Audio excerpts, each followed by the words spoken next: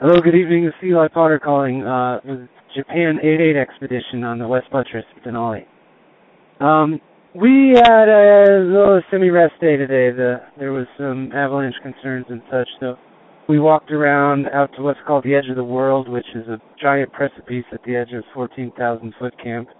And, just did a little acclimatization walk, and now we're eating a big fat dinner, and we have a pretty positive forecast. It looks like we may have a chance, if we can get in position, to make a shot at the summit by this weekend.